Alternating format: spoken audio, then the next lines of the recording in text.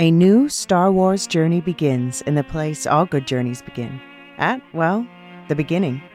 This Star Wars Day, I'm excited to introduce the new Star Wars Canon Timeline podcast, where we will piece together the complete story of that galaxy far, far away in timeline order, from the dawn of the Jedi through the great unknown following the sequel trilogy.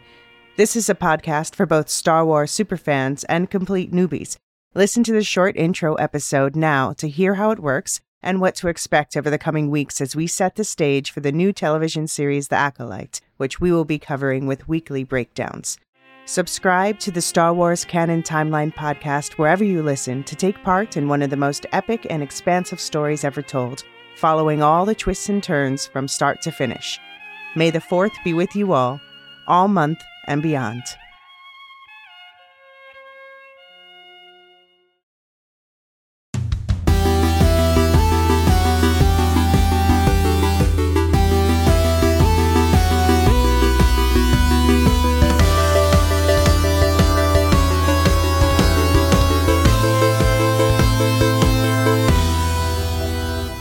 Welcome to the Lore of Us podcast, where the Lore Hounds your guides to a fungal apocalypse. I'm John. And I'm David, and this is our season wrap-up podcast for Season 1 of HBO's original series, The Last of Us. Because we got so much feedback, we split our episode in two, and this is the part 2 of our season wrap-up podcast. Be sure to stick around at the end of the podcast for programming notes about our podcasting schedule for the rest of March and beyond into April.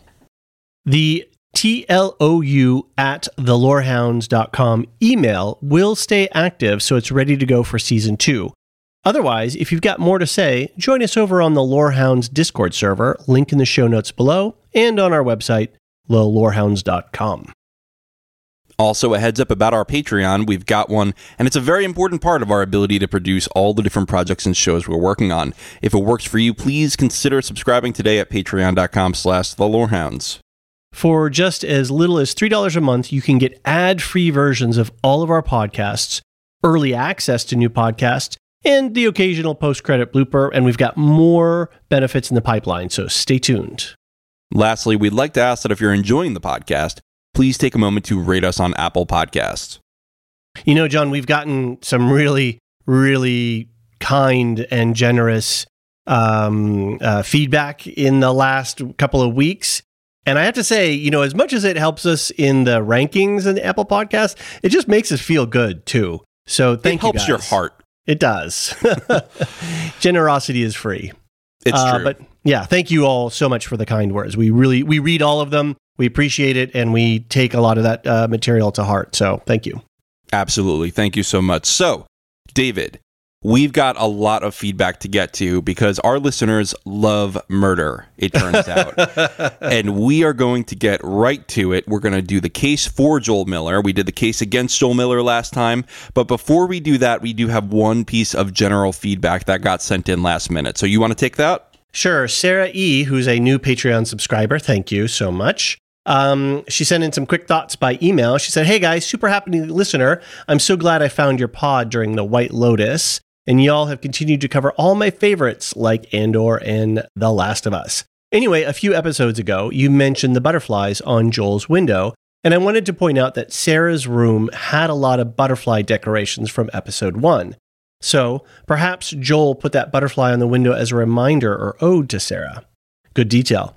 Thanks for the hours of listening entertainment, Sarah from Grand Rapids." Thank you, Sarah. Yeah, these are the kind of details that I really love that the showrunners put in is, you know, you can miss it in a blink of an eye, but if you go back, it becomes very meaningful. Yeah.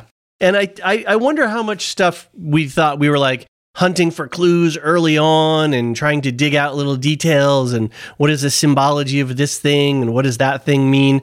And I have to say they kept it pretty simple. I mean, basically the watch and the pocket knife were really the only two things that were carry-throughs for the entire season. Right. So that was nice that they kept it simple. I mean, we don't want to be a Lost here or, you know, Twin Peaks or, you know, X-Files or something like that. Speak for yourself. So, the case for Joel Miller. The prosecution has rested. The defense rises. David, present the case, please. Okay. I didn't get a lot of supporters on my theory, so that's fine. I still, hold to some of my views, but we've got a lot of great, well thought out and articulated argumentation for the case for Joel Miller. So let's start with Alicia via the contact form at thelorehounds.com/contact. They say, "Hi, Lorehounds. Thank you so much for all your great coverage of The Last of Us. You're welcome. For this epic first season, I really enjoyed the show, and I especially enjoyed your coverage and analysis of it." Well, thank you again. "I'm not a video game player, so this adaptation was my first interaction with the story ending. I have two major comments on the ending of the first season. One, it was really hard to buy into the whole Ellie is a savior of society concept, given the de-emphasis of the infected in the show. Mm-hmm. After episode 5, Ellie and Joel never encountered one infected real time, not including a flashback. They seem to be clustered in major cities, and if you stayed away from the cities, you were probably safer from them. To me, the showrunners drilled down to us non-game players that the real threat to survival is other humans. The last of humans and how dangerous humans are. So when Ellie and Joel arrive in Salt Lake City, and the stakes are laid out to us to make such a radical decision to kill Ellie to save humanity, it was hard to believe these Fireflies really thought that the vaccine would actually save humanity, and this was the cure to bring back normal life. It was hard to actually believe the integrity of their intent or plan." All right, so let's take her email from there. Thoughts?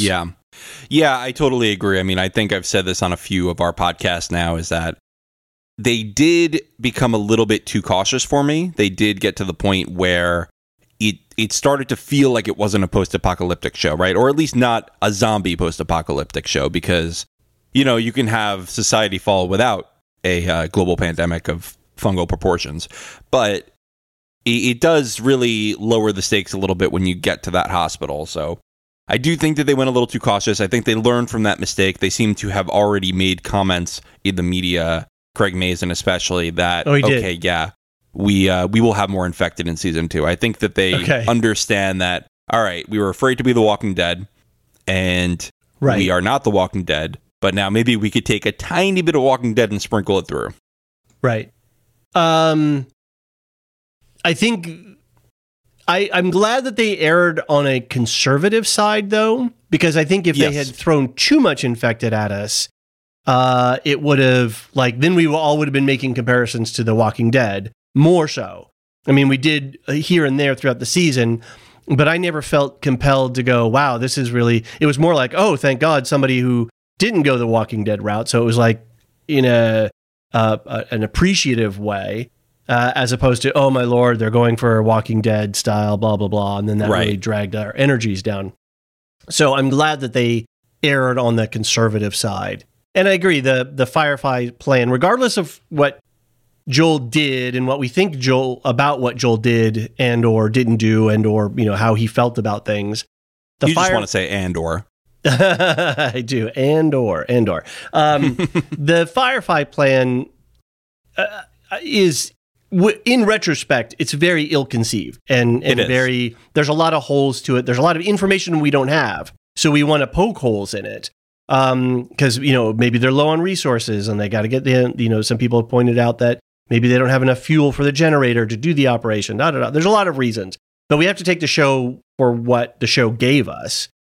And what the show gave us was, we have a moral question we want to ask you, the audience. So we've got to put Ellie's life on the line right away to put Joel into that position. So you can feel the hand. If you look further into it, I think this is where we feel the hand of the showrunners and the writers, but it's fine. Right.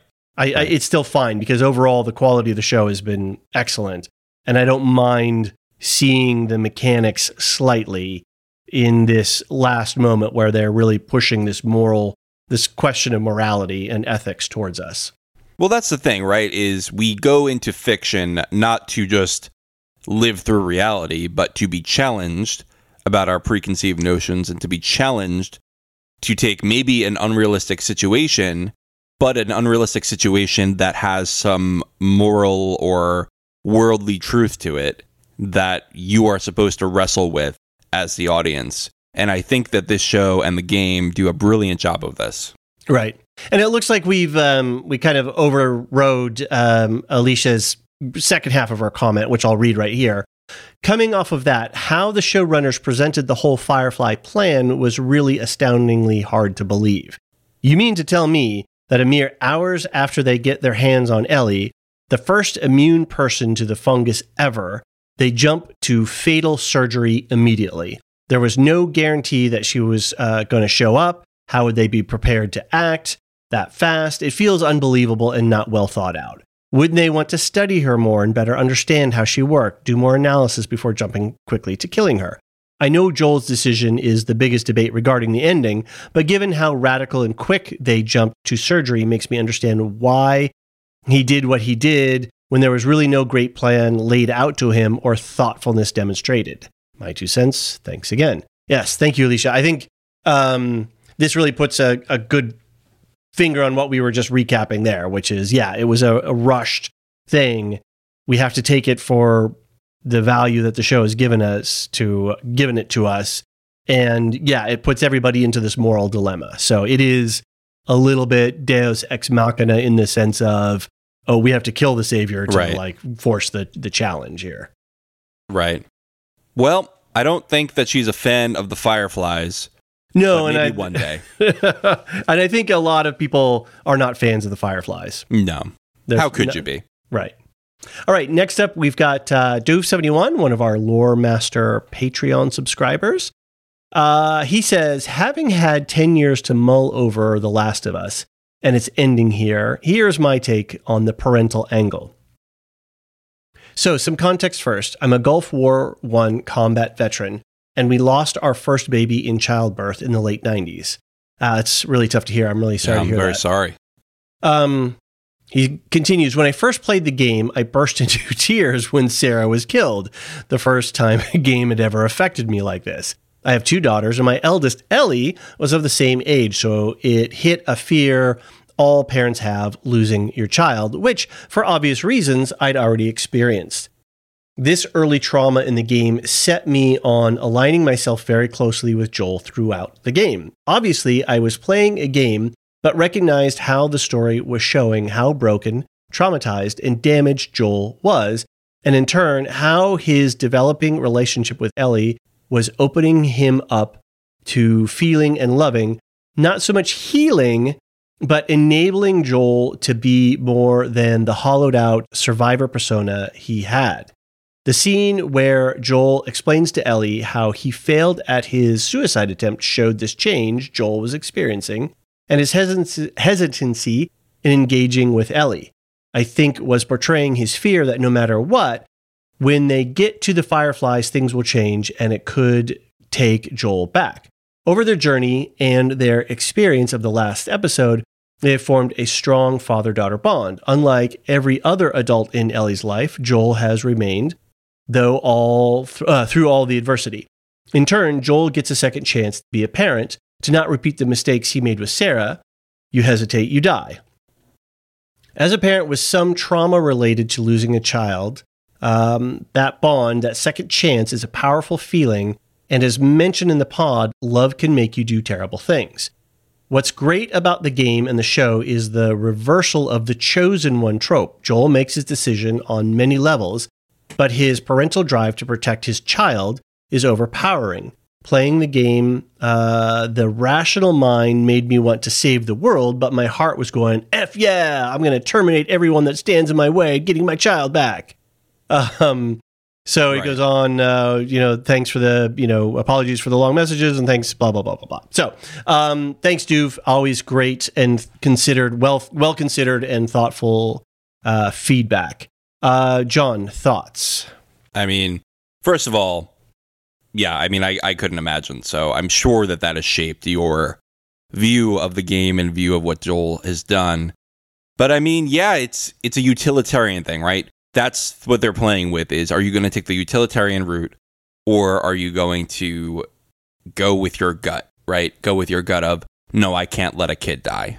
Right. My kid. And right. Yeah, especially my kid. Right. And that's the tough thing, right? Because, we can all sit here and say, well, you do the math and you got one kid versus the whole world. Even if it's a shot, it's still a shot. But you put your own kid there. Do you make the same decision? I don't know, guys. It's pretty hard. And, going back onto the Firefly question, it is the case that Marlene didn't give him a lot of information. She was just basically like, okay, thanks for delivering her. She's not in pain. It's all good. Here's your stuff. GTFO. Right? Yeah. And then and if he doesn't like it, shoot him in the back of the head when, on your way down the stairs. It really didn't do anybody any justice. So yeah, there's certainly some provocation there on Marlene's part in terms of instigating Joel's instinct. She completely underestimates Joel's feelings and depths of feelings in the moment. Even though, in my opinion, Joel demonstrated and said the things necessary for Marlene to clue in.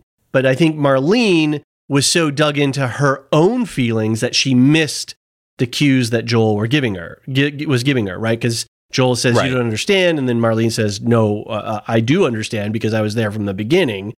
But Joel, if Joel was just a pickup truck driver dropping off some cargo, why would he care? Why would one of the guards have to, punch him in the stomach or, butt him with the rifle in the stomach to get him to stop if he didn't have any feelings for her?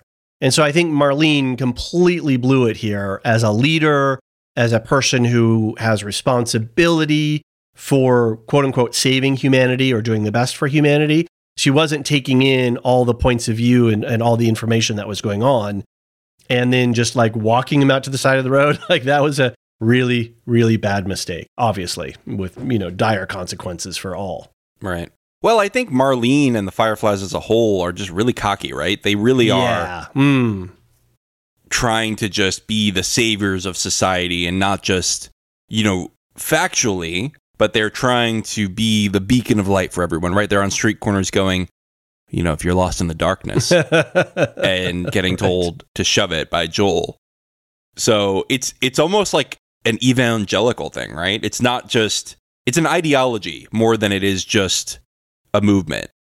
And that is something that I think has blinded Marlene and blinded a lot of the leadership of the Fireflies, where they really think, everyone should be on our side, so everyone will be on our side. All right, let's move on to Sean. Sean says, hey guys, I discovered you after hearing you on another podcast and haven't left since. Thank you, Sean. Love all your content. Keep up the good work. I'm a game player of The Last of Us and a mega fan. I've played both games many times all the way through and was extremely excited about the show. It didn't disappoint. Well, I'm glad we found all the game players, John, seem to be very appreciative of the adaptation to the screen. Yep. So almost universally. Almost universally, yeah. I love how the show causes so much debate and wildly different opinions. With that said, David's opinion on Joel being a monster or quote unquote insane, and his opinion of Joel's relationship with Ellie is, all caps, the worst opinion I've ever heard. I'd like to petition to revoke that opinion from the record. I'm kidding, of course, but not really. First off, Joel is not a monster or insane. He's dealt with extremely painful trauma and probably has some PTSD and is, dejected. Okay, let's pause there. Okay, fair enough. Let's just be clear. Trauma does not give you an excuse to inflict trauma on others. Right. Because that is something that we got to be clear up right away. So we can say Joel is damaged. Yeah. But we cannot say that excuses what he's done. And I don't think it does. I think that neither of these sides were right. It would be difficult for me to side with one. And I do think that what Joel did was monstrous. Even if it did have a purpose, even if it was out of love, it was monstrous. Right. And I think the fulcrum of the argument here is it's not whether Joel is insane or not necessarily. It's where is Joel's head about Ellie versus Sarah. I think that's the point of the argument here, the tipping point of the argument. Uh-huh. So let's carry on with Sean's email here. That doesn't make him a monster. Well, okay. He's a tortured soul looking for a purpose. Yeah. Regarding his relationship with Ellie, I don't believe he sees her as Sarah at all. He seems very aware that they're totally different people. I think in the last episode, when we see him trying to relate to Ellie and pull her out of her dejected state of mind, he's just pulling from his relationship with Sarah on how to do that. I mean, who has the experience cheering somebody up after being abducted by a super creep, almost chopped into bits and eaten, and then repeatedly smashing said creep's face with a butcher knife? Joel is doing the best he can here. Maybe I have a little bit more information from playing both games, but I haven't heard anyone else share David's opinion. Looking forward to hearing your future content. Thanks, Sean. All right. So, murdering a hospital full of, Firefly guards. Okay. Shooting the doctor in the head. That's pretty rough. And to do that, regardless of who's right or who's wrong, whether you're justified or not, taking that much human life is something you really have to put your humanity in a different kind of space, right? Yeah. Well, and Joel loves Ellie, and so wanted to save her for himself. Don't you think that a lot of these people probably had loved ones too? Right, which is what I love, which is what's so delicious about the Silver Lake community thing, because they've created a backdrop for that sensibility wherein, okay, yeah, that guy attacked you, but he was our loved one. And he was, regardless of whether he attacked you or what he was doing, right, you've taken away somebody's father. Right. In that moment.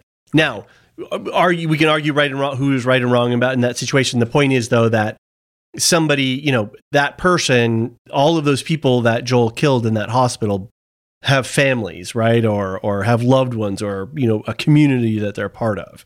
And he's just, he wiped them all out, Right. Especially Silver Lake, because yes, the leadership was monstrous. I'm going to use that word too many times tonight, but the leadership was monstrous. They were eating people, and they were feeding people to others without their consent. That's pretty monstrous. Yeah. Eating other human beings. Right.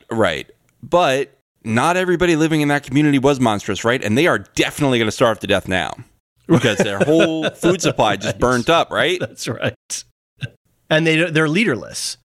And they don't have, they had very strong leaders, and then those leaders are now gone. So now there's a vacuum. Who's going to be able to step up and step in? Because, and are they going to be a better guy? Mm-hmm. Probably are going to use the same or similar tactics because that's what they've seen, and they seem to think that that's effective. Right? You would seem to think that would be effective because David had such effectiveness. So right. In terms of, again, the argument of does Joel see Ellie for Ellie, or does he see her as Sarah? I think that's the one we're just going to go round and round on, because for as much evidence as that I've heard, and Sean makes some good arguments here in terms of, like, Joel's just going on what he's got, and he doesn't got a lot. And the only thing he really had was Sarah, right? So he's trying to, his framework for dealing with a teenage child is that one that he had for Sarah, and it was still in being developed. So he's going back to what he knows. That's fair. He's he's got PTSD, he's got, okay, all that's fair. And yet I still see evidence throughout the show that points me towards the orientation that Joel is not relating to Ellie as Ellie, but as Sarah. So. All right. Well, now that you're done being wrong, we've got another feedback. We've got DM says, just wanted to drop a note to say, David, I'm sorry to say this. I've never heard a worse take on Joel. Did you even watch the show? Do you hate Joel? Or is it that Joel was smart or not to trust the Fireflies when they've done anything that's successful?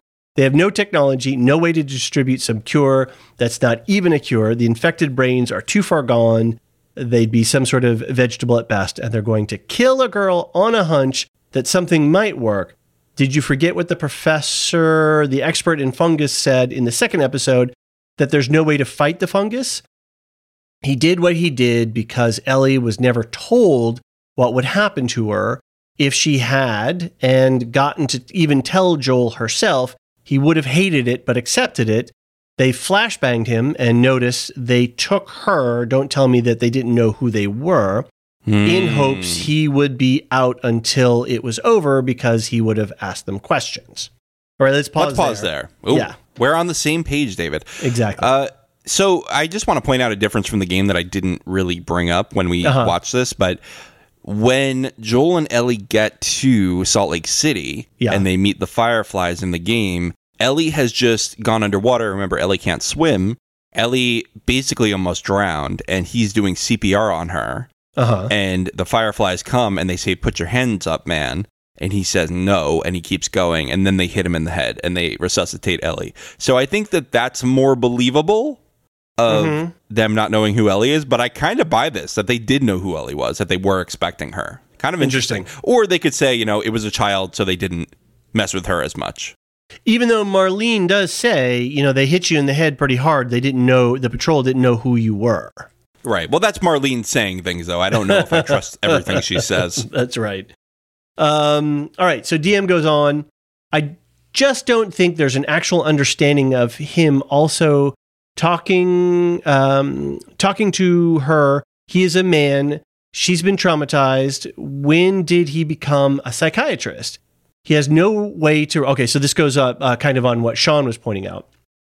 He's got no way to relate to her. The only way is to maybe distract her or talking about even nonsense, the puns, trying to tell her he tried to kill himself when he was so hurt about Sarah. Even Ellie knows about Sarah, which is why he's saying that. Then finally, he uses his 14-year-old daughter to try to help her. Remember, this isn't one of the new fathers that are sensitive and so involved. He worked a lot and wasn't around even in the beginning of the show. He thought Sarah was doing fractions in school, so how could he relate to a traumatized 14-year-old? All right, so this is an interesting point, which is what Sean was saying in the last email, which is that Joel's just doing the best he can, and why it comes off as awkward on the screen, which is good acting on Pedro Pascal's part, right? Because he's playing somebody who's dealing with this awkward situation. Well, and he has an asshole voice. That's right. He also has an asshole voice. So yeah, that's this good evidence. Yeah, I don't disagree. And also, if we're going to look at this, Sarah was not a depressed person, right? She was pretty upbeat. No. Yeah. She was very go with the flow. I don't think Joel would have ever had that conversation with Sarah of, I tried to commit suicide at some point. So I do think that this is more evidence. He's relating to Ellie where she is. He sees that she's depressed. How do I connect with her? Let me share an experience with her. Right. All right, carrying on. Marlene said she knows what he's capable of, and then was stupid and awful to him, basically. Thanks for bringing her here. I don't like you. I'm not giving you anything I promised. And then I'm going to leave you with her knife, and on your own, if you'll do anything, they'll kill you, which I think they will anyway. Right, so I'm in agreement on this point. I think Marlene really screwed up here on a number of different levels, not of which the least of which is allowing Joel to have the opportunity to do what he did, right? Absolutely. At a basic level, just never have him wake up. At the highest level, right, you're going to keep him alive. Okay, fine. Lock him up, put him in handcuffs, have more than 2 guards, whatever. Like, there's a whole way you could have handled that. Certainly wait until things are done and over and send him on his way in some other way. But yeah, agreed. All right. DM continues. I never send emails, and I'm sorry to be harsh in this, but your take was just so off, in my opinion, that I had to, that the part that set me off was Joel being called insane. Pain isn't insanity. He's done what he had to do to survive and to protect those he cares about, and that he's a monster, but the Fireflies aren't? ? Marlene didn't even tell a girl she was going to die. That's monstrous to me. Agree. Yeah. I don't disagree that the Fireflies are being monstrous here as well. And the insanity thing, it's just, the way I think about it is, if you're going to plead insanity at trial, right? You have to, it's going to depend on what the law is there, but generally you got to prove that you had no awareness of what you were doing, right? That's the insanity defense. Right. is that I didn't know what I was doing. Sure. Joel knew what he was doing. Joel was very calculating here. Yeah, to the point that he, when he runs out of ammo, he uses Ellie's knife to finish off one of the guys, right? Like, that was a very calculated move. He didn't just go in and swipe up more ammo. He, like, finished the guy off. Right. Well, I see insanity as an excuse, right? I don't see it as... I see that as a mitigating element. I don't see that as some kind of, knock on him. And so me saying that he wasn't insane is saying that he's a worse person than I think that you're saying. Mm-hmm. So, I mean, let's ask the question, though. Going through a hospital full of people and then finishing it off with shooting the doctor in the head and then shooting Marlene and then finishing her off as well. Is that a sane thing to do? Absolutely. What did he say to Marlene? He said, you just keep coming after me. Exactly. But his fear is, I mean, he's operating out of fear. Well, but we did this last time, right? Is he wrong? Yeah, right. I don't think he's wrong. I think he's absolutely correct because he's been in groups that keep coming after people. Mm-hmm. And he understands that, if they believe that she's the cure, then they're going to keep coming after her. So he's got to kill the doctor and he's going to kill Marlene to complete this plan of saving Ellie and removing any trace of her. So is it insane then to condemn humanity to never finding a potential cure, regardless of whether No, it's evil. It's not insane, right? It's not, because insanity would be like, no, the world will be saved anyway. The world's saved anyway because there's going to be another cure. Like if he actually believed what he told Ellie in the car, I wasn't there were applying, dozens of people. I wasn't you're right. I wasn't applying the sort of reworked definition of insanity that we just had, which is like there is a fundamental unawareness of your own internal processes. You have a break in reality where you're not aware of your actions, that you're in some kind of state where you're emotionally disturbed, something where you just can't be held accountable for your actions, at least to the degree that we would hold somebody accountable if they were aware of their actions. And I don't think that that's true with Joel. I think that he did some calculations in his head and he's like, all right, dead doctor plus dead Marlene means Ellie safe. All right. Well, okay. Yeah, I'm coming around on the insanity point here. I guess I was trying to put my finger on something that is that level of violence, to be able to sustain, for a human being to sustain that level of violence and follow through. That's just a psychological state that I can't relate to. I just don't have that capacity. But I've never been put into that position. So, I don't know. Would I be able to or not? Yeah. It's profoundly selfish. It is, debatably evil. I know we'll probably get emails about that, but it's, debatably monstrous. I think we'll get emails about that, and we already have, but I don't buy the insanity. That's where I'm at. All right, let's finish up here with DM's email. He says, in a way, Anna lied to save Ellie's life, and then Joel did it to save her from the truth. You think Ellie was meant to save the world with no proof at all that she was. Maybe, though, she was just meant to save Joel's. I love the podcast. I'm not a gamer, nor did I play the game at all. I'm just watching the show, and I don't blame what Joel did at all. Killing a girl that has no idea she's going to die in a hunch is no better than what Joel did. And here's the better question. If it works on how do they distribute, if the vaccine works, how do they distribute it? People don't know that Jackson even exists, so how would they get it better yet? How would they manufacture millions of doses? No factories left, on and on and on. Okay. Well, hold on there. There was a factory mentioned even in episode 1. They said Fedra has a factory in Atlanta that manufactures pills and bullets. So we know there's at least one factory. I'm sure there's more Fedra factories because you're not going to have distribution from Atlanta to the whole country. Right. Yeah, I mean, I don't buy that either. I'm going to take issue with that one. Agreed, though, that, the way that what Marlene did and how she did it, ethically and morally wrong on all counts, even though they have somebody who could alter the course of the pandemic in their hands. Potentially. Yeah. Right. Yeah. All right. We're going to take a quick break. And when we're back, we're going to move on to more feedback.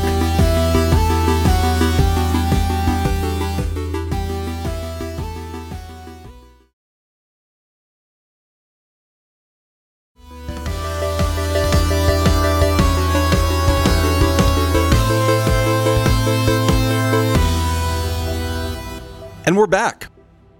All right. Next email is from Nick C. They say, let's face it, I know what the story is going for, but realistically, there's no chance at a vaccine or a cure.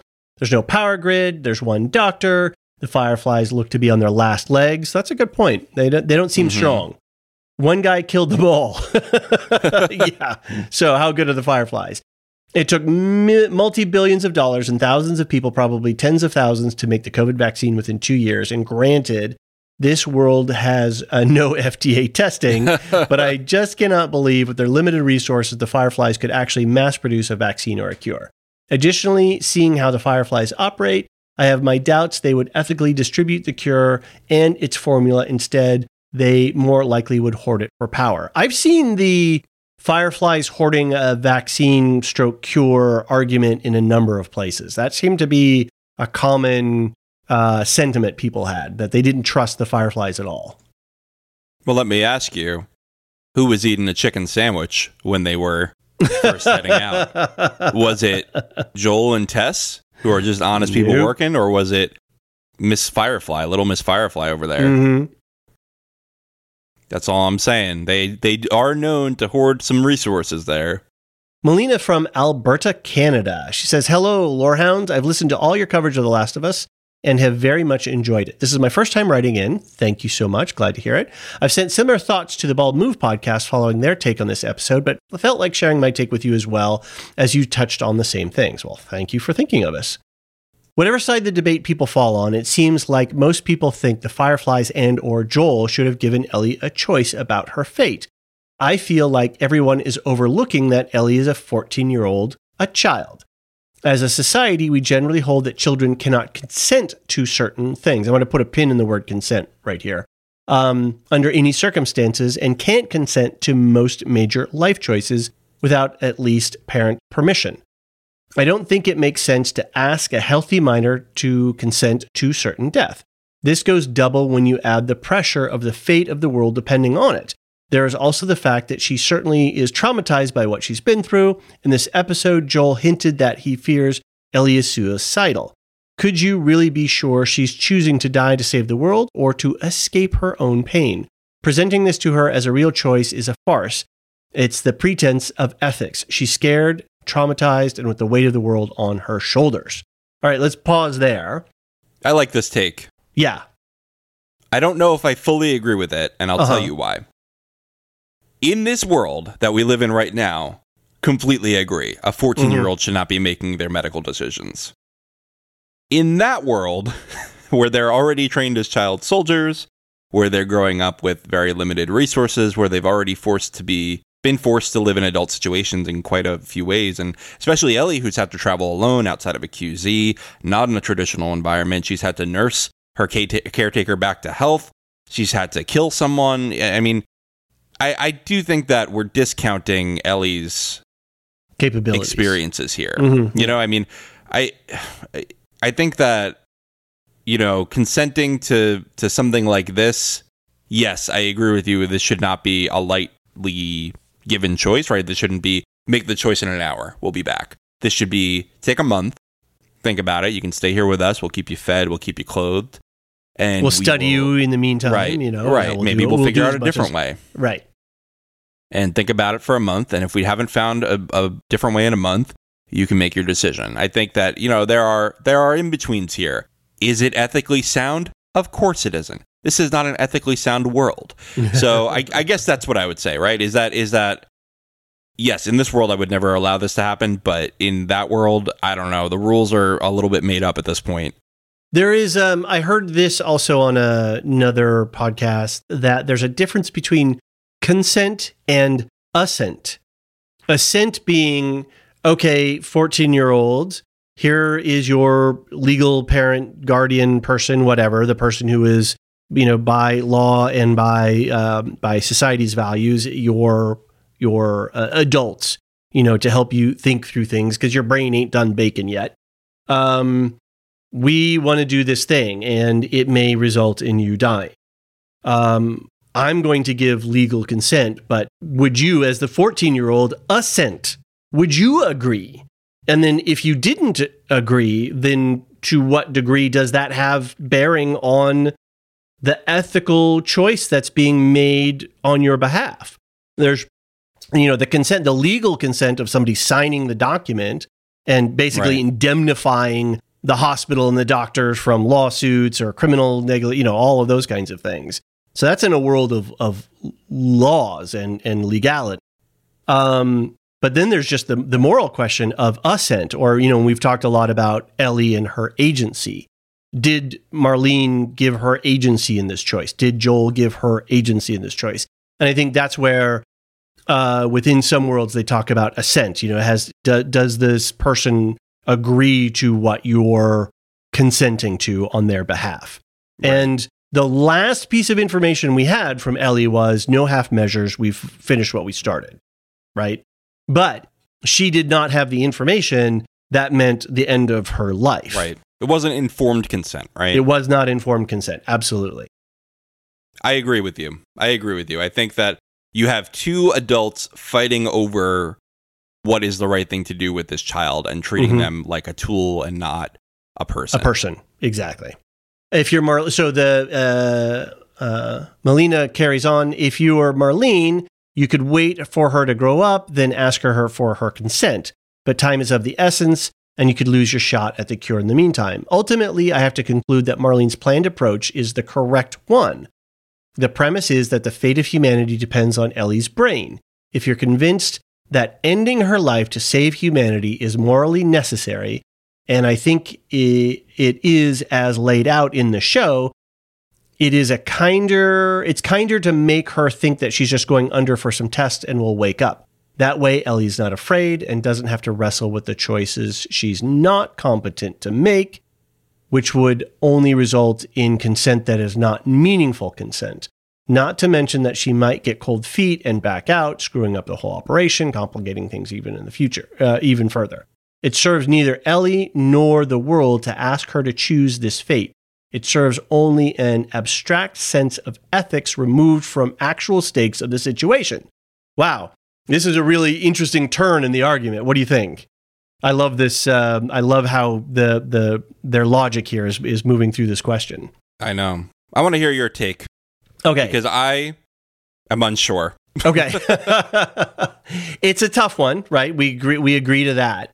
I think the thing that's difficult for me is they don't have we don't know what evidence they have to know whether their theory and plan is actually going to work. If they said, we found a dog or a deer that had cordyceps and we could see that it was bit, but it wasn't dead. If there was some animal that was close enough to human physiology that we could say, oh, well, maybe it's better than 75% chance that we're correct on our theories here. Right. That would be, that's a pretty good, you're like, oh, well, maybe we should just not have her wake up. And I agree that the trauma that Ellie has survived, does that give her a clear headspace? But then it's hard because we've seen Ellie come through all of this, and we see that she does have a clear headspace. Her spirit is clear. Her mind is made up, not to die necessarily, but to, put herself forward as into the care of the people trying to find a cure. Yeah, I don't know. I'm stuck. I think it's a really, really interesting argument. And I don't think anybody's made the argument quite this way. No. Good work. Good work, Melina.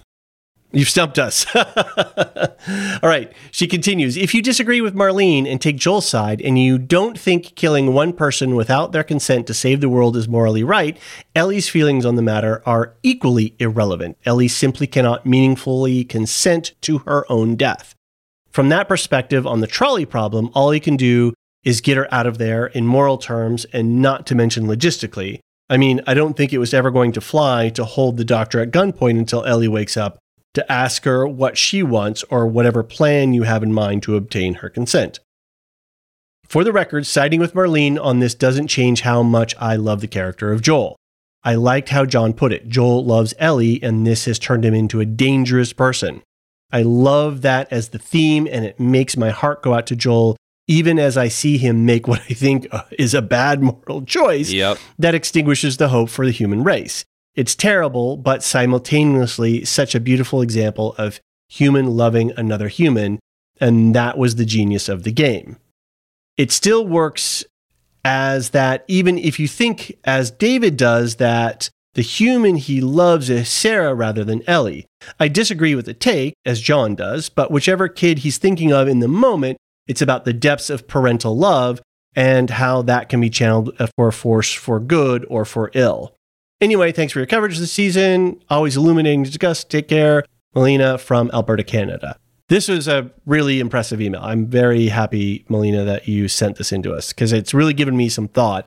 And I like the fact that you point out that while I may be wrong, in a way it doesn't matter because the point is Joel's return from his psychologically sort of desolate, loveless place.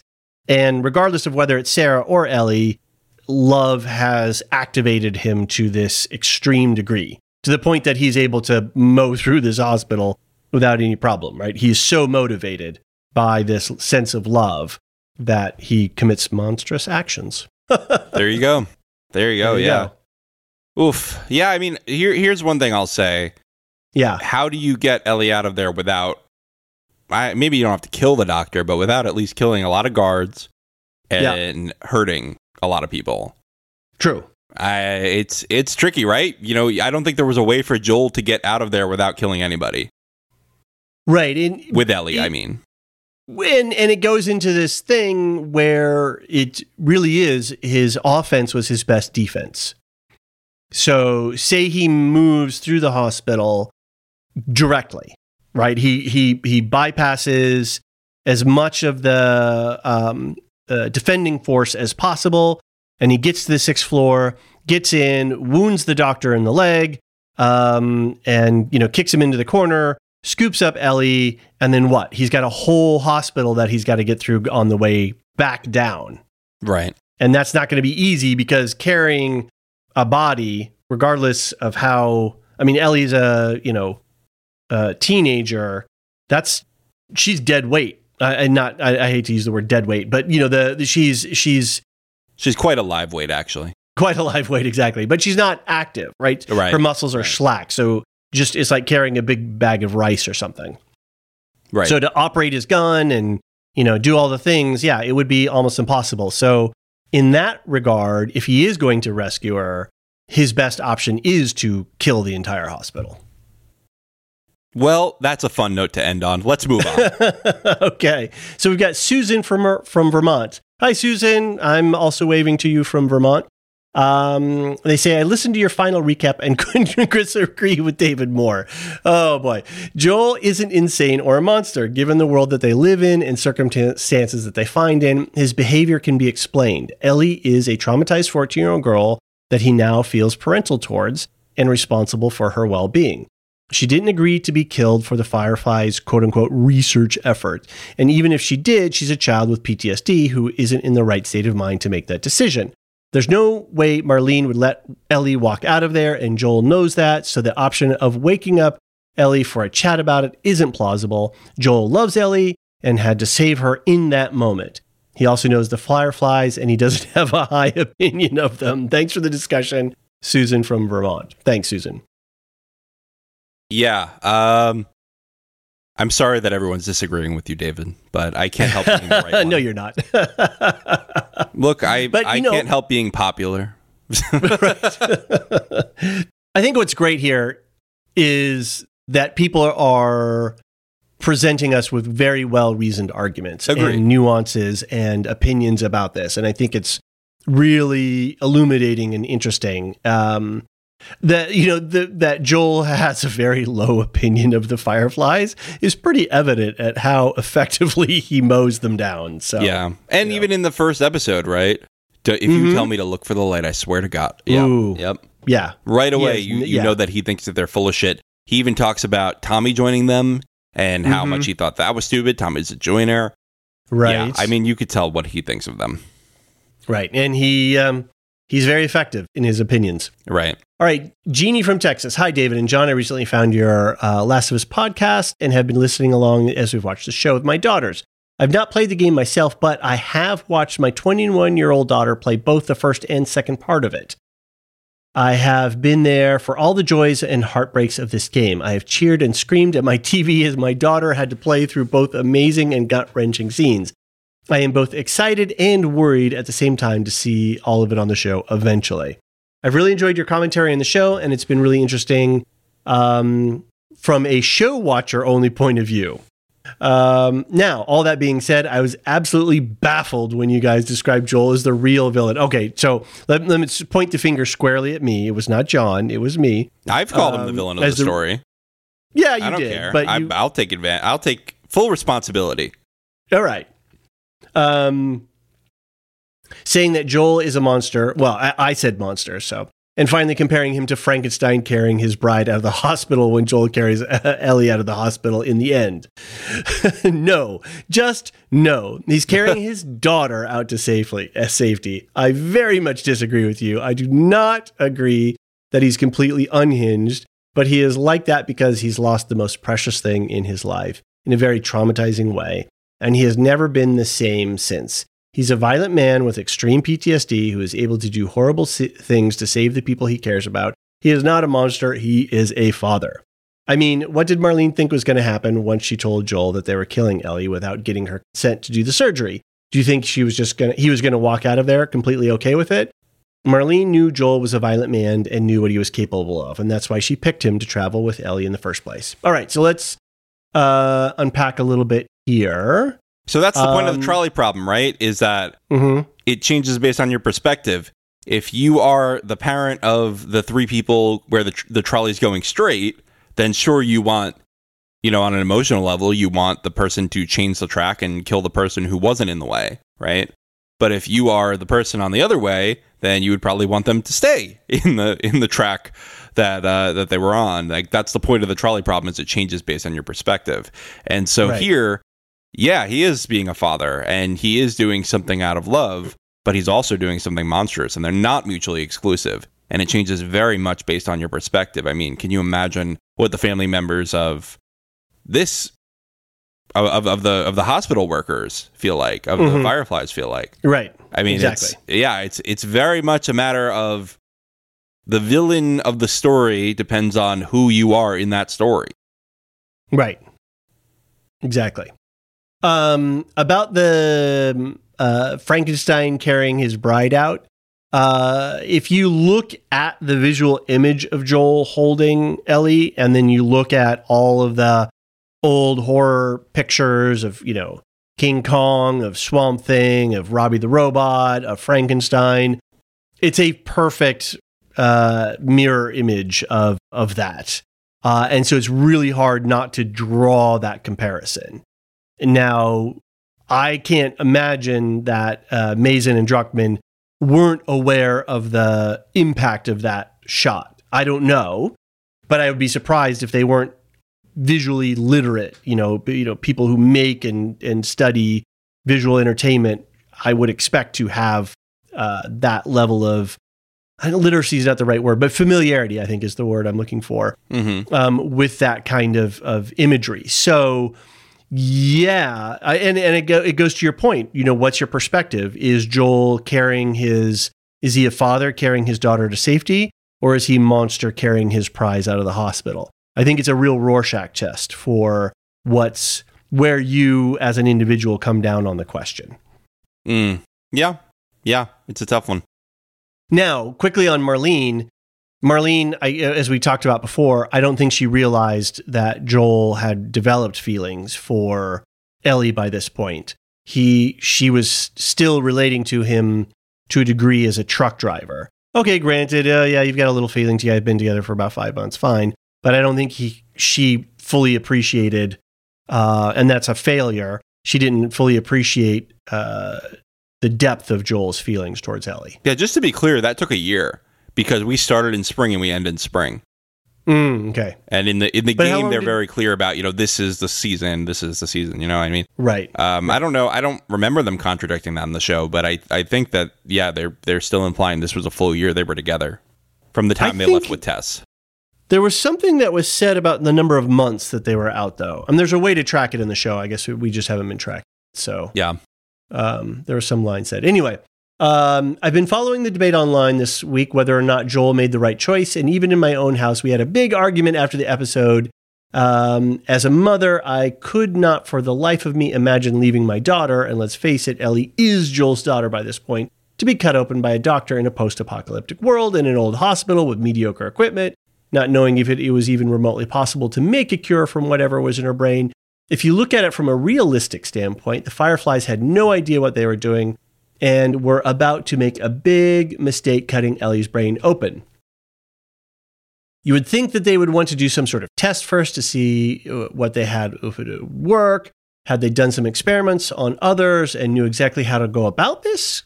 Probably not, since it seems that Ellie is the first human they've encountered that was immune. Was there really not any other way they could have gone about this that didn't involve killing her? Anything at all? Also, that hospital room didn't seem very sterile, and they didn't even have the equipment or power to get accurate imaging. Do they even know what they're looking for? So on and on here about just the sorry state of affairs of the Fireflies and the Firefly Hospital. Right. So, we've dealt with some of this question already. We don't know. We can only go off of what they gave us in the show, right? So, right. Were the Fireflies capable of actually doing this? I don't know. But I think that the uncertainty, if they could do that, is what makes it even a more complicated moral question, right? Yes, exactly. When Joel is talking to Marlene in the parking garage, she says to Joel that it's what Ellie would have wanted. We don't know that. They never informed her of what the dangers were, and they never told her she would have to die to make the cure. All she knew was that she had the key to the cure, and that's all the information she had to go on. Marlene even says, we didn't tell her, it's fine. No, it's not fine. She's a child. She just couldn't give her consent. And if they had asked for her consent in front of Joel, it would have been a different story. Anyway, I'll get off my soapbox now, rant over, keep doing a great job. Sincerely, Jeannie from Texas. Jeannie, thank you very much for your rant. It was a very well-written rant. So that's good, because a lot of rants aren't as articulate as yours. No, I love the rants, and I'm glad that, this is what I like, is when we have polite disagreements, right? You're writing in, you're saying, hey, disagree with you guys, but here's my reasons. And I think that that's a fun conversation. I think that that's some good discourse. So thank you. Absolutely.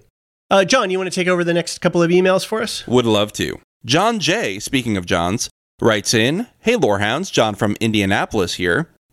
Listening to you from your podcasting start. Hey, thanks, John. I must say, I agree with John that David's take is a bad one. However, John's isn't 100% great either. Oh! Shots fired. A lot like the finale of The Last of Us. A lot of shots fired. Yeah. Joel was neither a monster, insane, or the villain. Multiple things can be true. The calculus can be true that a prophylactic to the fungus is worth Ellie's life. And Joel acted as most parents would, given the information he was given. Joel was told that Ellie was in no way consulted about the situation, and that the procedure to kill her was imminent. I'm not sure if either of you factored in the ticking clock aspect of it all, or at least didn't bring it up. Due to that, Joel has no time to take prisoners, or to potentially leave threats at his back. Right, we just kind of covered that in the last couple of emails. Right, especially if he has to carry her out, right? He can't go and turn around and be... I mean, I guess he could shoot Marlene still holding her, but that's one person. That's not, somebody who's really trying to kill him. Marlene wasn't really trying to kill him. No, right, and she was even putting her gun down. It's not like dodging and ducking and diving through the hallways as you're carrying her, yeah. Right. I know John said as a father he didn't know how he might ultimately act in a similar situation, but as a new father myself, I am very sympathetic to his actions here. Plus, how insane are these Fireflies? After a day of testing, they are just going to kill the sole person they have come across with immunity? That's some mad scientist type stuff there, and shouldn't instill any amount of confidence in their ability to even develop anything that might work. On the flip side, yes, if sacrificing Ellie saves humanity, then the Fireflies are right in doing what they feel it can take. Here is a hot take, though. Joel was absolutely right in killing both the doctor and Marlene. Marlene told Joel that she'd sussed out how Ellie became immune. Mother was bit while still in the womb, or at least still connected via umbilical cord. If they don't have Ellie, they are 100% doing some Nazi-style experiments on pregnant women. So, taking out people with knowledge on how to replicate Ellie's circumstances and the willingness to kill innocents is arguably a moral thing to do. Let's stop there. That's an interesting point. Mm-hmm. What do you think, David? I was, just as you're reading that, I was thinking of like, okay, humanity is surviving. It sucks, but people are still around. And we've got, QZs. Obviously, I don't think the Fireflies know about Jackson. But it's and in some cases, humanity has cleared out big areas and it's much safer to move about. I mean, they moved basically from Wyoming to Boulder or, down to Colorado, not Boulder per se, but and not encountered one infected. So there is space, and to go and then immediately kill Ellie, yeah, that's kind of silly. So is it really that urgent to move with this such speed? And then the other thing is, on this question of medical experimentation, I don't doubt that there are doctors and maybe under the umbrella of the Fireflies that kind of stuff would go on if they had the information. I could see it. And that is morally objectionable as well. So yeah, agreed. Yeah, that's an interesting thing. See, the game did not have this aspect that we knew how Ellie was immune or that Marlene knew. So I never even factored that into my moral calculation, because you got to remember, I've been thinking about this for almost 10 years. Right. This has been just part of my moral conundrums list for 10 years. And I think it's a super interesting thing to add to the show, because I agree with you. That actually does add another point to go kill the doctor. Right. Because we don't know that this guy has been following any kinds of ethics other than must save humanity. Doesn't matter what it costs us to save humanity. Do you really need to save humanity? And what really are the costs? Yeah, there's questions to be asked there. Now, again, in the game where you're running into infected every 5 minutes, yes, you do need to save humanity. In the show, it's a little bit more questionable. So I hope they do a better job of making them feel a threat next season. Right. Yeah. All right. He continues. Yes, Joel should have been honest with Ellie, but betrayal?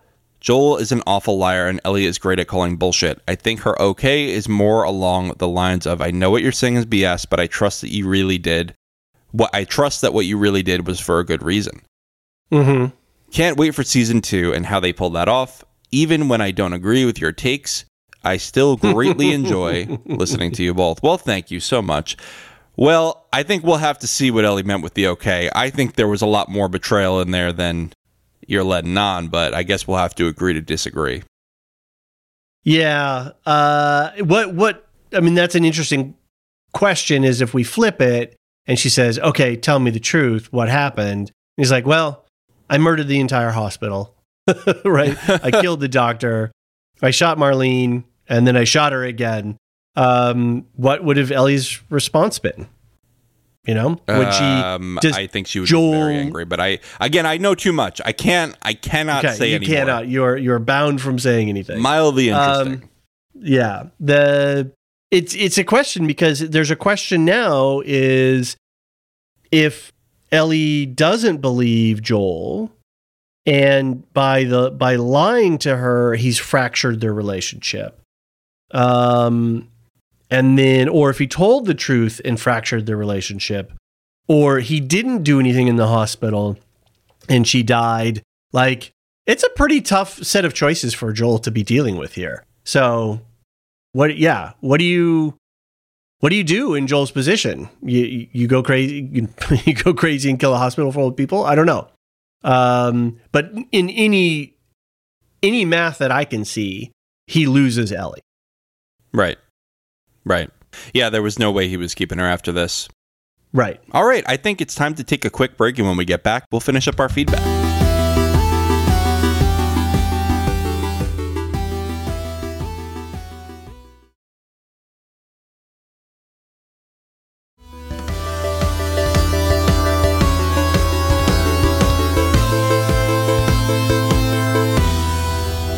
And we're back.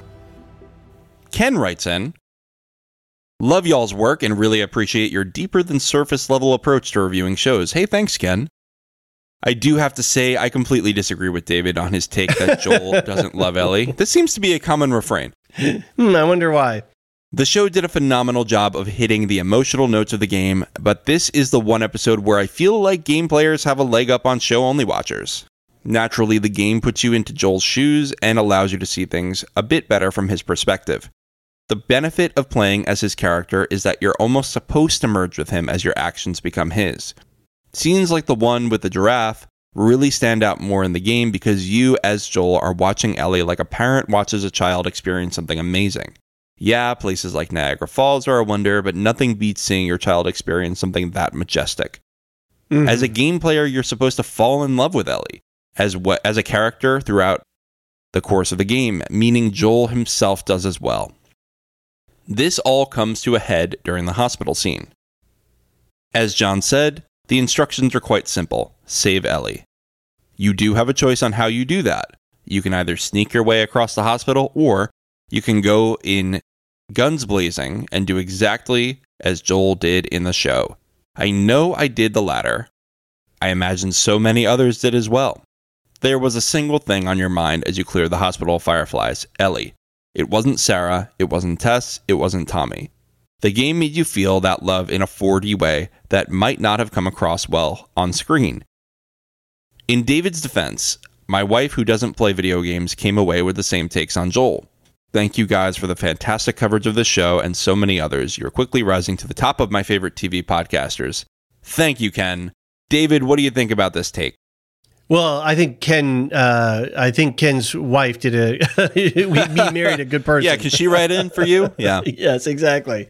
Yeah, I don't know. We've covered a lot of this stuff. I think it's interesting from the show aspect. I mean, I've heard from you and a few others who've played the game, like the body count is really high.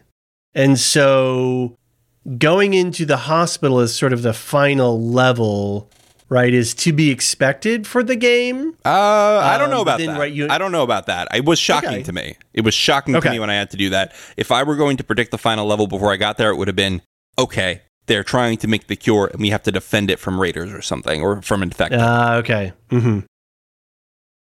Interesting. Instead, you got to go in and just, wipe up the place. Yeah, and I will tell you this. I don't know a single person who has chosen to sneak through that hospital at the end. Because, and it's not even because, it's fun to play the action-y, although it is, but it's also because they instill this sense of urgency in you. Mm-hmm. Because you are the person who has to go save Ellie. She's about to be killed, and you have to go save her. They don't tell you if you have a time limit or anything. You just know that you have to go. And it really does feel urgent. It feels emotional. I mean, you said something in one of our podcasts, maybe because you see real people dying in the show, it feels more real or emotional. I don't think so. I actually felt much more emotional in the game because I had to be there making those decisions. And that's something where when video games do it right, they have a huge advantage in that regard because it forces you to play in the shoes of that character. Which is really interesting from my game playing experience. And I played a lot of video games, right, in the arcade and then on computer and on consoles up to a point. The games that we were playing were just button mashers. Right. You're just trying to survive, get through, get the level, get the power up. And so this story-based gameplay was just really not present in my history of video games.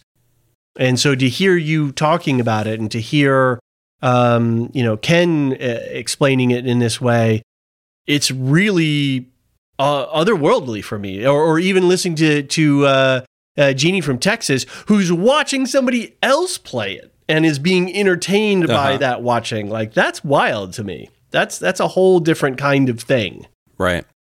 Yeah, it's kind of crazy how much the cinematic type of game has developed in the last 10 years. Mm-hmm. And I think The Last of Us is a large part of it, right? Is that it made gaming go to the next level of storytelling. I think BioShock was a big part of that too. That was actually the first game that really got like storytelling awards, where movie critics were starting to say, okay, video games can tell movie stories. Right. So interesting. Maybe we'll cover that at some point. But I know Brandon and I just recorded our second part of The Last of Us 1 podcast. He's already saying, when are we going to do The Last of Us Part 2? Because he wants to know what happens now. Fair enough. Of course he does. Right. Well, we're excited to hear that podcast when it comes out. Yeah, should be out this weekend. Very excited for that. Okay. Awesome.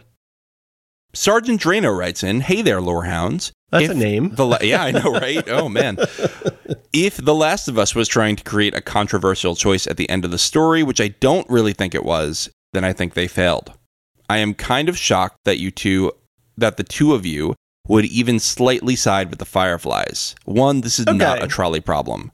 Hang on a second. Okay. I don't think I've ever sided with the Fireflies. I think I was just trying to deal with my reaction to what was going on with Joel. Yeah. And I'm separating that. And I think, I forget who had said earlier that John from Indianapolis was saying multiple things can be true, right? It's the same thing as like we can pull pieces out independently and try to analyze them. And I don't, at least for me, just because I was shocked and appalled at some of what Joel was doing, that didn't mean that I agreed with what the Fireflies were doing. It wasn't a binary for me. Yeah, it's like saying World War II was really bad, and then you say, no, World War I was really bad. No, they could both be bad, right? It doesn't. Right. Neither one has to win. It's not a competition. Right. Although, no, I'm not going to take a side. I'm not going to take a side here. You're not going to trick me over here, Sergeant Drano. Number one, he continues. This is not a trolley problem. You guys felt like the additional details in the show made it sound like the Fireflies had more of a plan to make it a cure. But speaking as someone who never played the game, that was not my takeaway at all. He thinks they could be a cure, Joel. Thinks. This is not a fact. This is theory. Agreed. The Fireflies are going to murder a 14-year-old child based on an educated guess. Their actions would be questionable even if a cure was a certainty, but as a mere theory, there is no question here. This is mad scientist territory. That's the second time we heard mad scientist today, huh? Yep. I think they're onto something there. Yeah. The Fireflies think Ellie is a unique opportunity for a cure, and yet they are prepared to eliminate her immediately. One and done. No take-backsies if their methods were flawed. That is grossly irresponsible, even from a strictly scientific view. It's stupid. Although, we did learn that there is a possibility of eugenics, right? Maybe we'll just, get a bunch of pregnant women infected right before they give birth. Agreed. We have to take the show for what the show gave us, so there's that. But then if we want to step back and get into headcanon land, yeah, it's stupid. There's no reason that they need to, cut her brain open so quickly at this point. It just doesn't make sense from that standpoint.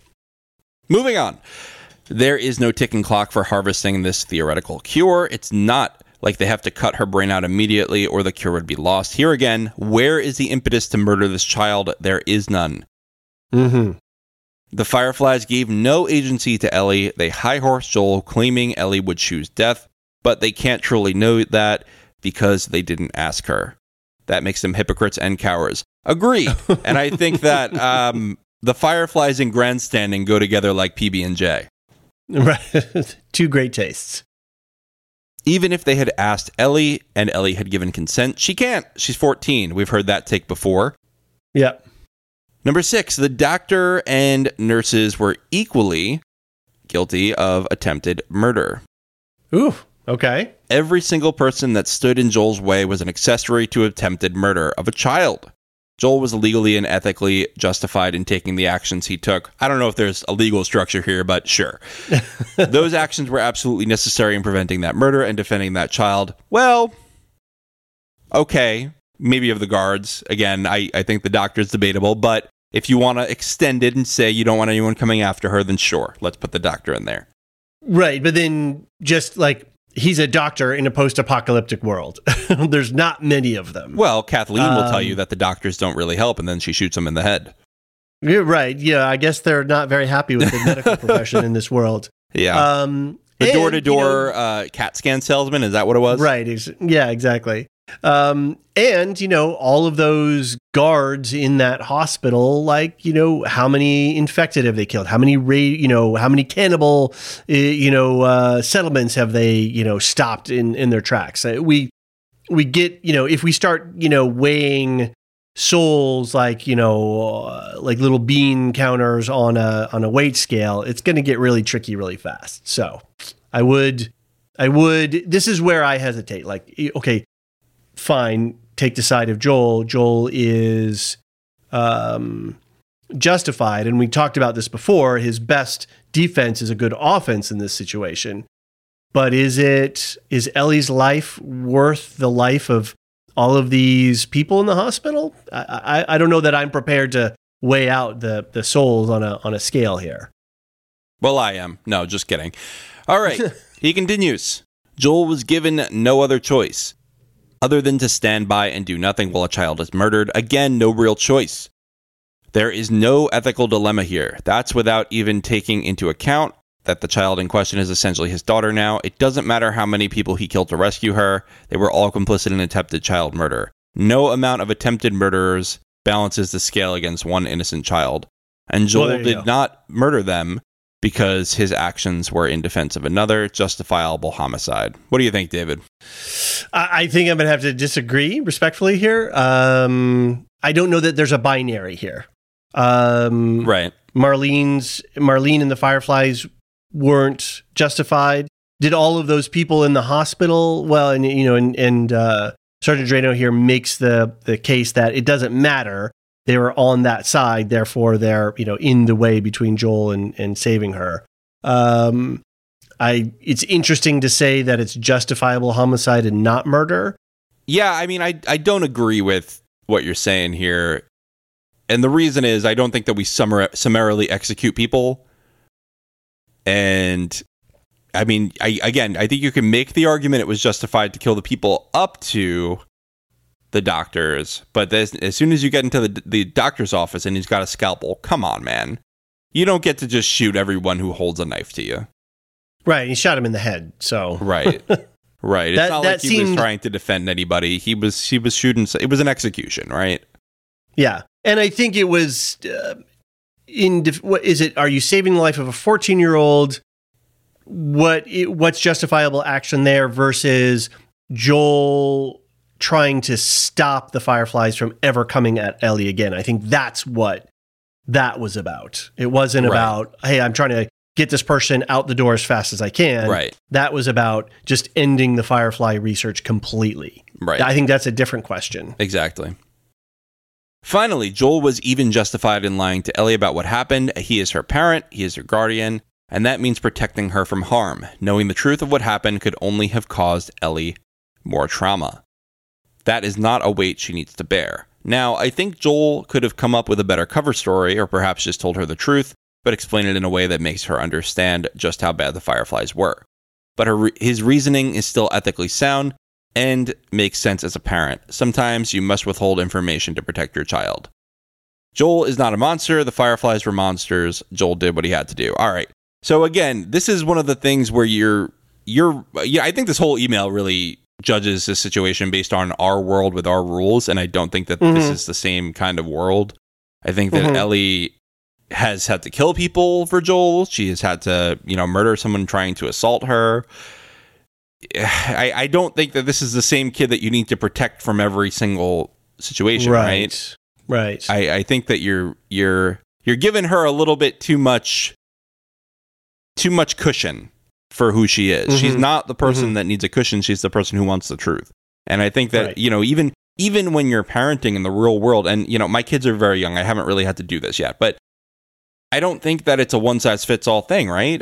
I think that you have to weigh every situation of, what do I tell them? How much do I tell them? How do I present it? When do I tell them? There's a lot of factors. It's not a one-size-fits-all, so... I think that's one of the hardest things about being a parent is that you can't just work on blanket policies and, the answer is always this all the time. Right. You've got to, at least the way we've been trying to parent our daughter is meeting her where she is in that moment. And, what is it that she's asking? Why is it that she's asking as part of a continuum? not just oh, you're too young or you're too old or whatever. We just can't. It really takes constantly thinking and being with them in the moment, as opposed to just going, oh, this is the policy, therefore X. Right. Yeah, it's tough, right? There's no manual, especially in this world. No. So. Human beings are complex. Yeah, I mean, I appreciate this feedback. It was challenging. It made us wrestle with some things, and I disagree with most of it. Okay. But thanks for writing in. Eric S., our last feedback item, writes in, David and John, congratulations on finishing out the first season of The Last of Us. Your critical commentary and insights contributed significantly to my enjoyment and understanding of the show. Parentheses, I never played the game. Hey, thanks, Eric S. I think this is a nice piece of feedback to end on, right? Yep. Some thoughts I had, he continues.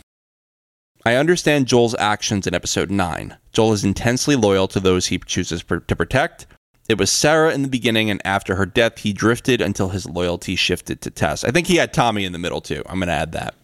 Right. Tess wanted him to transport Ellie, so he did. And at first, his loyalty remained with Tess and the task she had given him. When it shifted to Ellie herself, between Jackson Hole and Silver Lake, she was no longer cargo and now the object of his protection. In Salt Lake City, Marlene did not give him an opportunity to shift his loyalty to something new. She deliberately offered him nothing, so he defaulted to his current priority, safeguarding Ellie. It was a rational decision, given Joel's worldview, to break Ellie out of Salt Lake and kill anyone who would threaten them in the future. Agreed, it was logical. That's the whole reason I've been fighting the insanity argument so hard this whole time. It was absolutely rational, and rational does not mean morally correct. Right. Number 2, I understand why he left the nurses in the surgery alive. I suppose they are now a device to let the story circle back to Jackson and Ellie about what he did in Salt Lake. As to the whole series, I have 2 problems with the world construction overall. I don't think the characters devote enough time to personal security. They have grown up in a world for 2 decades where they could be attacked anytime by infected or other people with lethal consequences, and they sleep out in the open? Look at human cultures throughout history who operate in non-secure environments. They secure themselves every night, and they seek safety in numbers. There's a strong cultural stigma against leaving the tribe because it means almost certain death. After 2 decades and a new generation growing up post-pandemic, there would be a strong collective behavioral shift towards protecting yourself at all times. In this respect, I thought the whole Ellie and Riley at the mall episode was intensely unrealistic, along with Joel and Ellie's attitudes traveling across the country almost nonchalantly. David, what do you think? That's again, there's 2 levels that we're dealing with the feedback here. One, which is what the show has given us, and then the second one, which is abstracting the show and thinking in these ways that where we're making up information and we're trying to take real world examples and understandings and apply it around the story.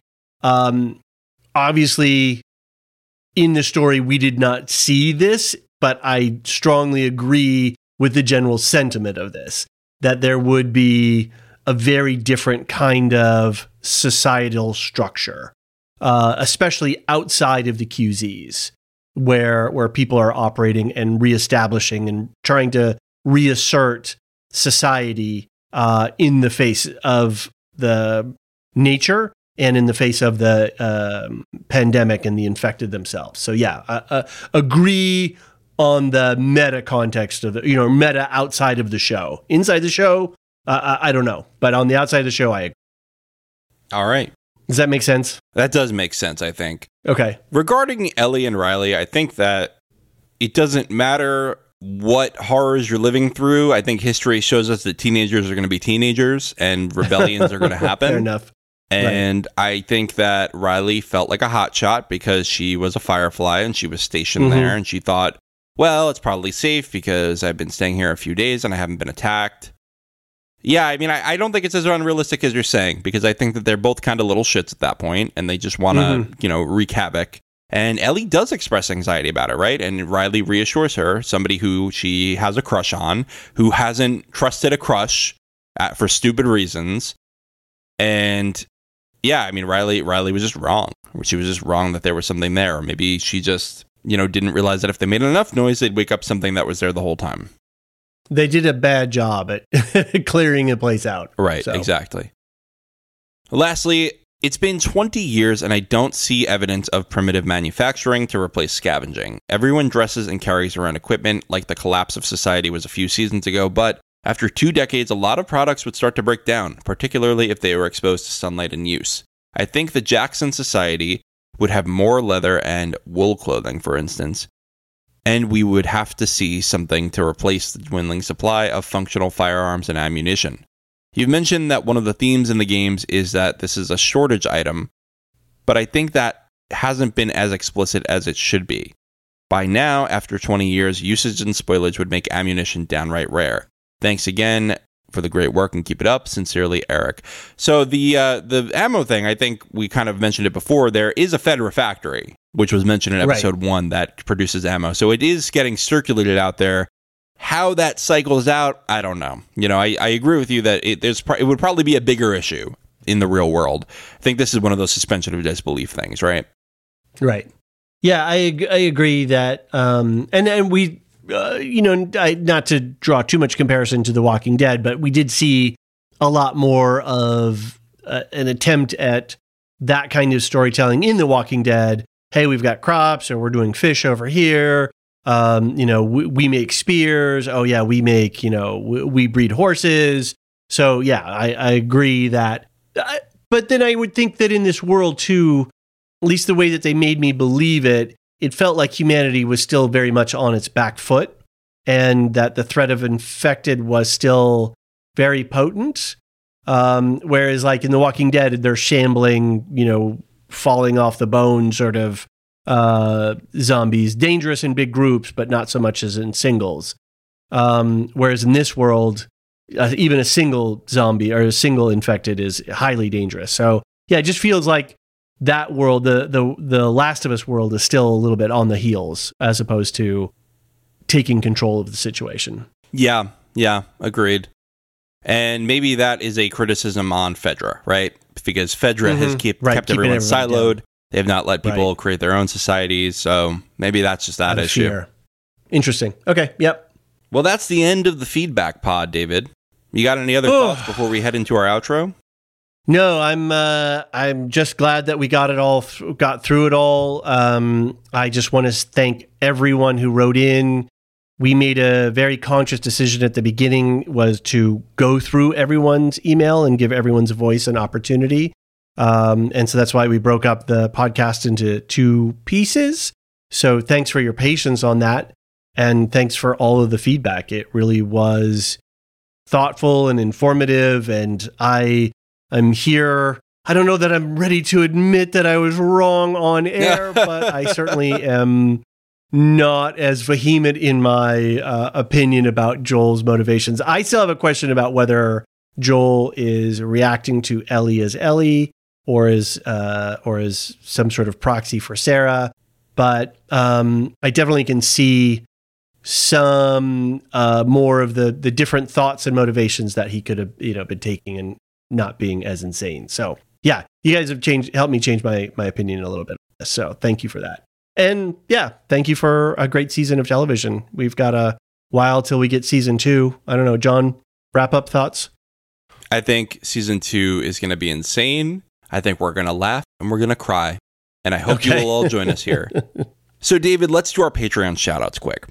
No, I was just going to say our numbers have been growing the last few days. So everyone who's joined recently, thank you so much. Absolutely.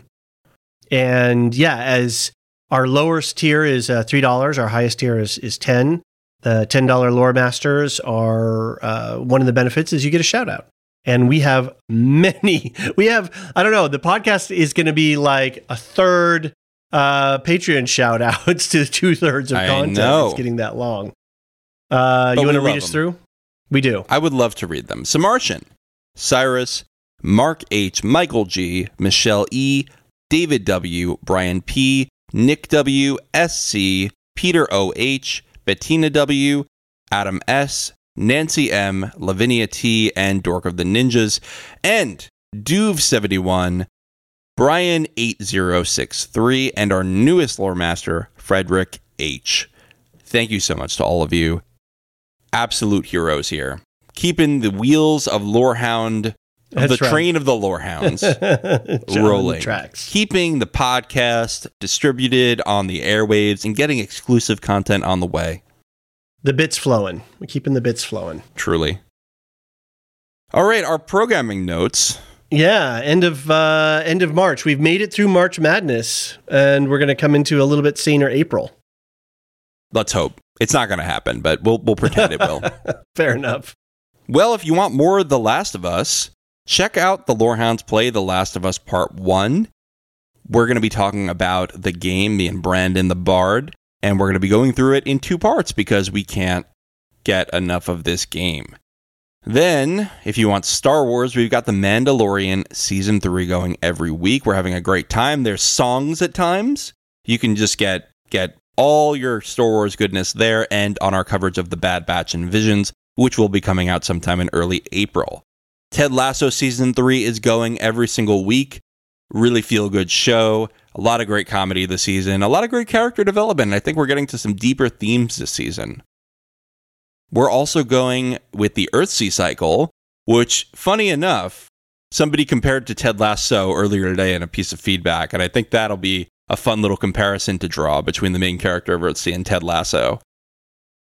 Silmarillion Stories is out now publicly, and soon we're going to be recording Silmarillion Stories number 6 with Mary Clay from That's What I'm Talking About. That one's going to be of Thingol and Melian, which is a very exciting story. It's a very short one, but it's a good one. Yeah, I'm looking forward to it. I'm looking forward to reconnecting with Mary Clay from That's What I'm Talking About as well. Absolutely. Well, David, anything else to say to our lovely listeners before we head out for the season? No, just thank you all so very much for creating a fun and vibrant community. John and I are having a good time. We're glad that you're having a good time. And we just really appreciate all the support and the feedback. All right. Thanks, and see you next season. The Lorehounds podcast is produced and published by The Lorehounds. You can send questions and feedback and voicemails at thelorehounds.com/contact. Get early and ad-free access to all Lorehounds podcasts at patreon.com/thelorehounds. Any opinions stated are ours personally and do not reflect the opinion of or belong to any employers or other entities.